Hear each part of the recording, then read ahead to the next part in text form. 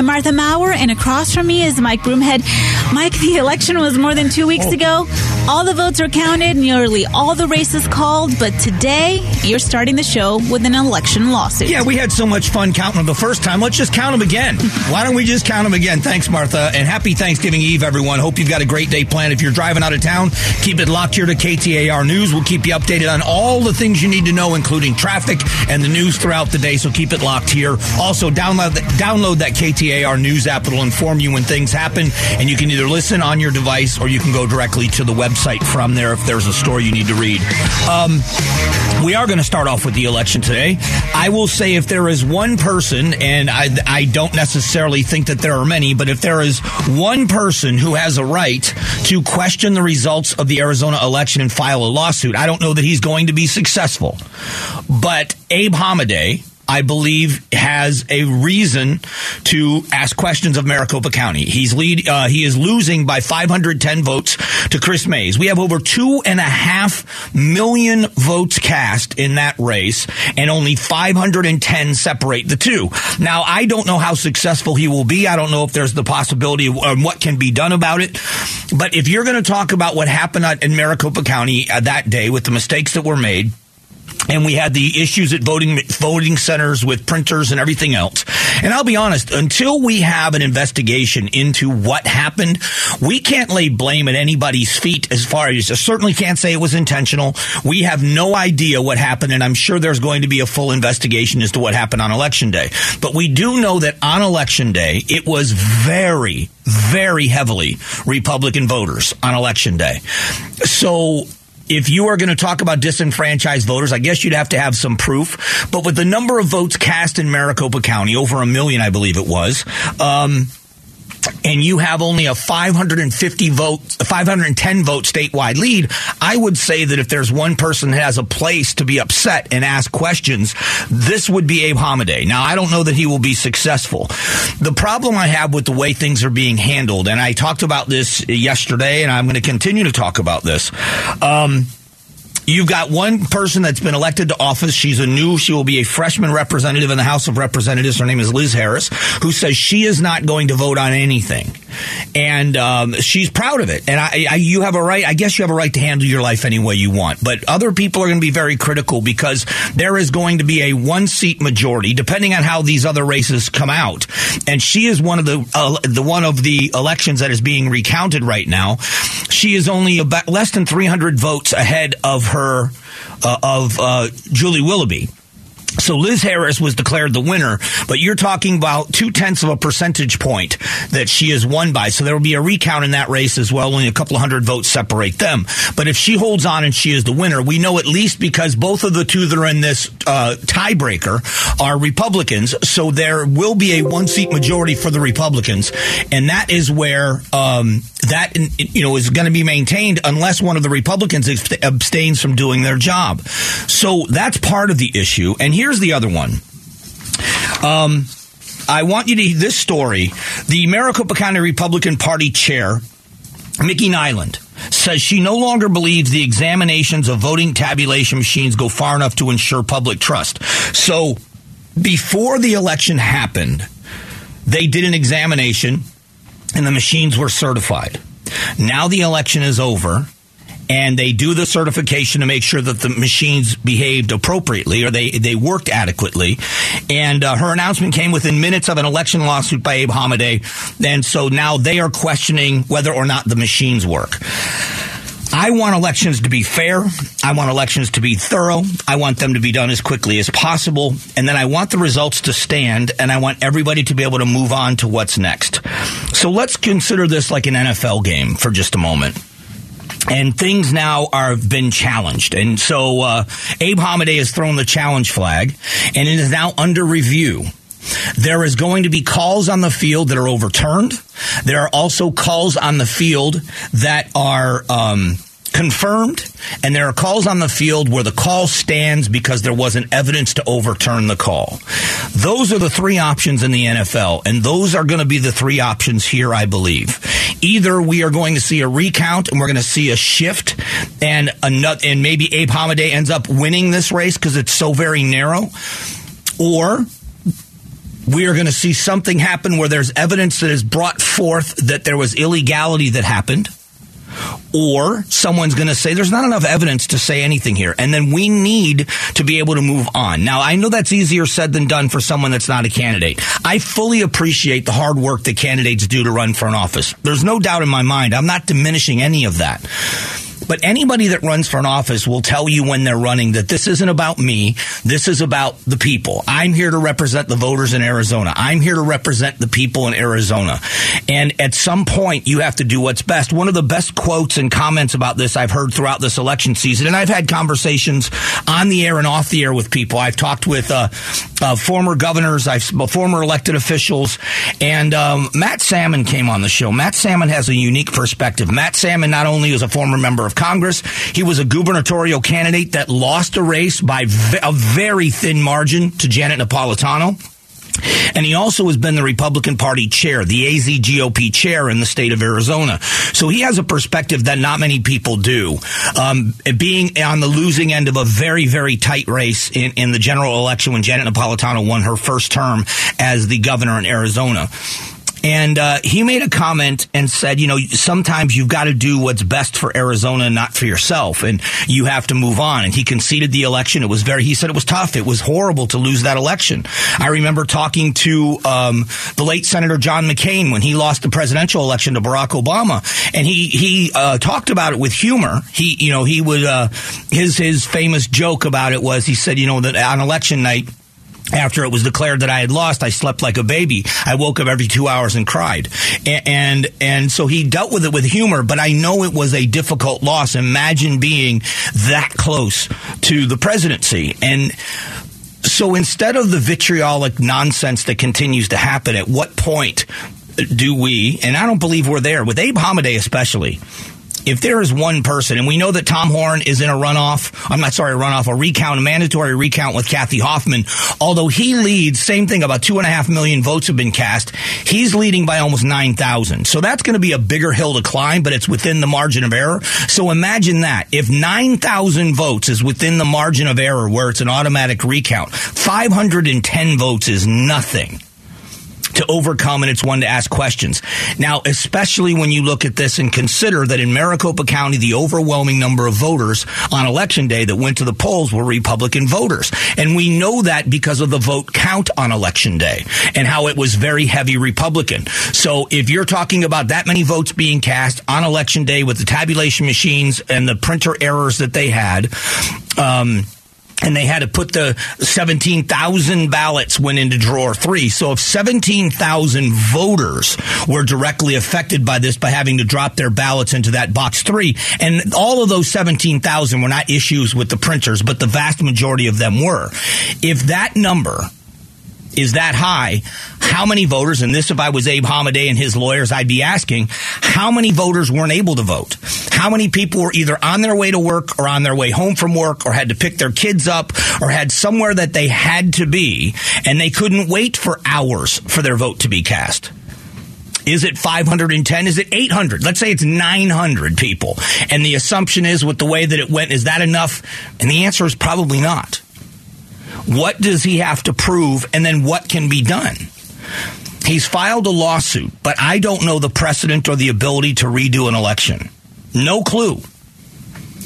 And I feel for the people on the County Board of Supervisors because they certainly didn't do anything intentionally. And there is a movement largely outside of Arizona of people that are calling these elections stolen, and they're making threats against people. Bill Gates, the chairman, is sleeping elsewhere. And it defies logic that with everything else that's going on in the country, that these people on this Board of Supervisors, and they couldn't do it alone. Couldn't possibly do it alone. You have to have so many people in on the conspiracy. People can't keep secrets of any kind for long periods of time. That's why a lot of the conspiracy theories that are out there, I don't subscribe to just based on logic. When people said 9/11 was an inside job, that one is a little bit infuriating to me because I don't know, it makes me angry when people say it. But just the logic of it, how many people, how many Americans would have to be involved in the lie to pull that off? From the airports that were involved to the buildings that were hit, to the people on the airplanes. All of these people would have to be in on it, and no one share the secret with anyone. And I don't know how many people it would take to do this to an election in Maricopa County, but it defies logic.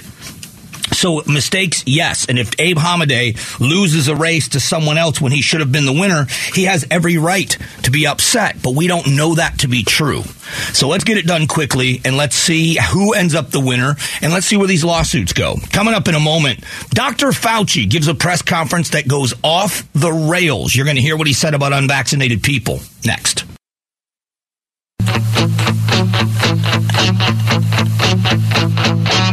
Strong values and strong opinions. The Mike Broomhead Show. KTAR News, 92.3 FM, and the KTAR News app. I give you a ring, but each time it's out, I get the same old thing. Always no huggy duggies. Hey, happy Thanksgiving Eve. Heading out of town. Keep it locked here to KTAR News. We'll keep you informed, keep you entertained, hopefully, on your drive out. Be patient with the other people on the road. Let's get there safe and sound, and we will get you updated with traffic reports as the morning goes on. I want to talk about Dr. Fauci and what's been said with his final statements. He said possibly his final statements from that podium about COVID-19. And I find this to be interesting. He says that the unvaccinated, the real danger is the people who have not been vaccinated. If we're going to see a problem this winter, it's going to be among those people. But then he also had this to say about COVID. So when I see people in this country, because of the divisiveness in our country, of not getting vaccinated for reasons that have nothing to do with public health, but have to do because of divisiveness and ideological differences, as a physician, it pains me because I don't want to see anybody get infected. I don't want to see anybody hospitalized, and I don't want to see anybody die from COVID. Whether you're a far-right Republican or a far-left Democrat, it doesn't make any difference to me. So on one hand, he says the problem are the unvaccinated. Those people are the problem.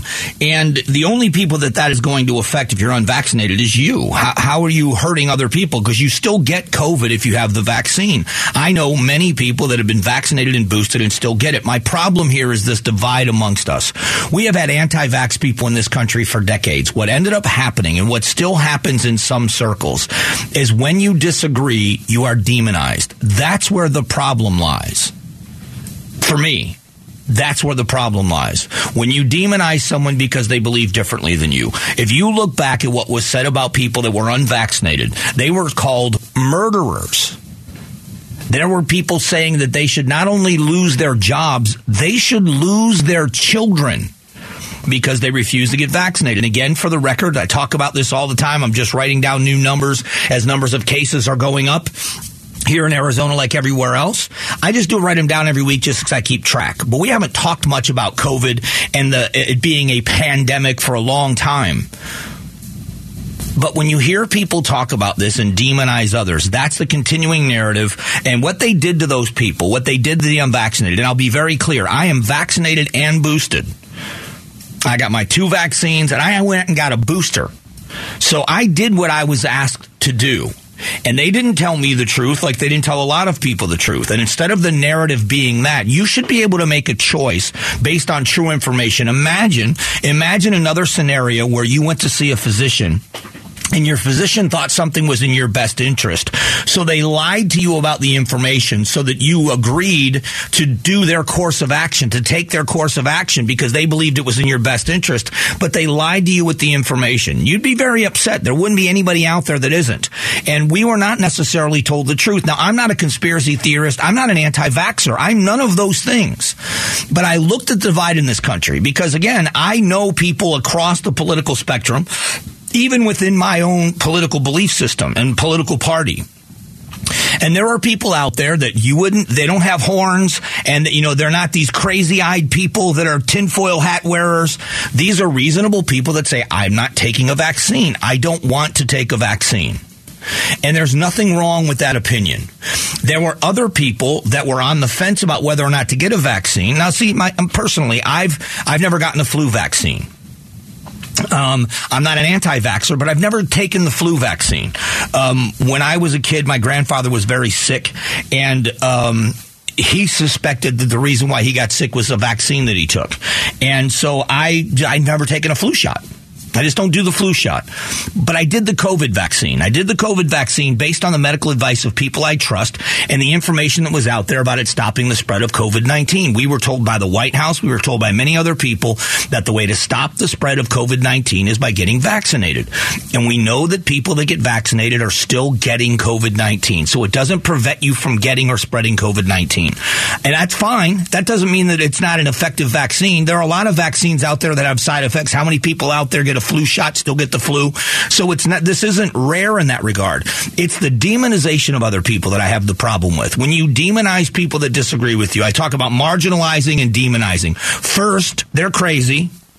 Then they're dangerous. And that's what happened. People that didn't want to wear masks were dangerous. They weren't just crazy. They weren't wrong. They were dangerous to society. People that decided they weren't going to take the vaccines. They weren't just crazy. They weren't just deniers. They were dangerous. They were killing people. And you have Dr. Fauci here saying it again from the podium at a White House press briefing, accusing them of killing people. The overwhelming number of people or demographic of people that have been seriously ill or died from COVID-19 are the oldest among us. It is fascinating. In the state of Arizona, here's the deal in Arizona. There have been over 22,000. We have the numbers 22,679 citizens in Arizona have died with COVID-19. Now, whether it's from COVID-19 or with it, these are people over the age of 65, 22,679. Under the age of 20, there have been 73 since we've been tracking these numbers, which means there are 22,606 more people that have died over the age of 65 than under the age of 20. When it comes to hospitalization, since the tracking of COVID, we have had 5,584 people that have gone to the hospital or been hospitalized with COVID-19. There are about 10 times that amount at 53,340 over the age of 65. So we took kids out of school. We locked them out. Parents were outraged. All of these things happened to us, to them, I should say, and to our children when they were the least susceptible to danger. And when parents spoke out about that, about masks in schools and otherwise, they were told that their children should be taken from them. That's the problem here. It's not what you believe. There is the famous actor and hip-hop artist Ice Cube said there was a movie deal that he was supposed to do, and because he would not get vaccinated, he lost a $9 million movie deal. $9 million because he refused to get vaccinated. That's where our problem lies in this country. And I just hope we get over it and we can get along in some ways. In a moment, Gatos is going to join me. It's our Big Q poll question of the day. It happens in just a couple of moments. The Gatos Big Q poll question, brought to you by your Valley Toyota dealers. Hey, good morning, Gatos. Oh, Big Swole, happy Thanksgiving. You too, man. Tell me you're going to get a haircut. Going to get my hair did. For Thanksgiving. I got to look pretty. I got 23 people coming over to the house. I got to look pretty, man. All right. Okay. What time should I be there? What time do you want to come? Let's see. Come about 4, because dinner's at 1. Okay, I'll be there. I can do the dishes. Are you going back to Florida? No, I'm not. I'm going to hang out with my kids. So I'm going to hang out with the kids and the grandkids. Great. Yeah, so I'm going to see the kids and the grandkids. Head out to Buckeye to my daughter's house.